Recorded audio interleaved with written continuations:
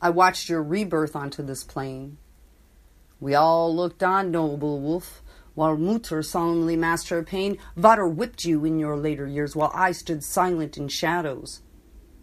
The time was not yet right. A Bohemian should have suited you fine following the death of Vater. The canvas was to be your escape, yet you held no decree, no privilege.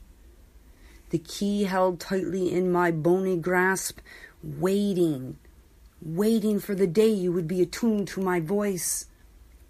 I foresaw millions waving to you in homage and showed the skin of my teeth in skeletal grin.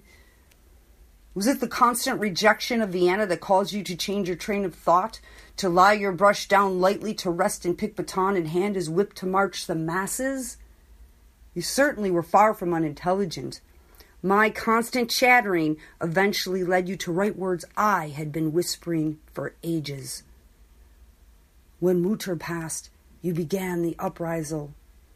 I honestly did not realize the impact I had on you then. I only wanted to be heard, yet you outlived my spirit. You began to frighten even me with your constant babble, and I held hands to my ears, drowning out the rivers of bloodletting I birthed. Even when you stopped listening to me, you led them through the wires. You ceased to believe in the cause. The message was lost when the armies marched yellow stars to silent deaths. I only needed to speak, Führer. The plans we schemed were far beyond my reach. You did not require my guidance.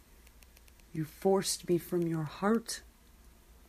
Oh, Lieb Junge, I weep tears that do not fall from your eyes. They grew cold and dead while Berlin startled itself awake to gunshots in the night.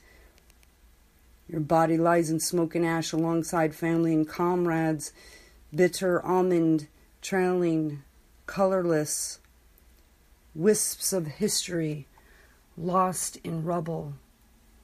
The Führerbunker safe within the breast of the beast you battled.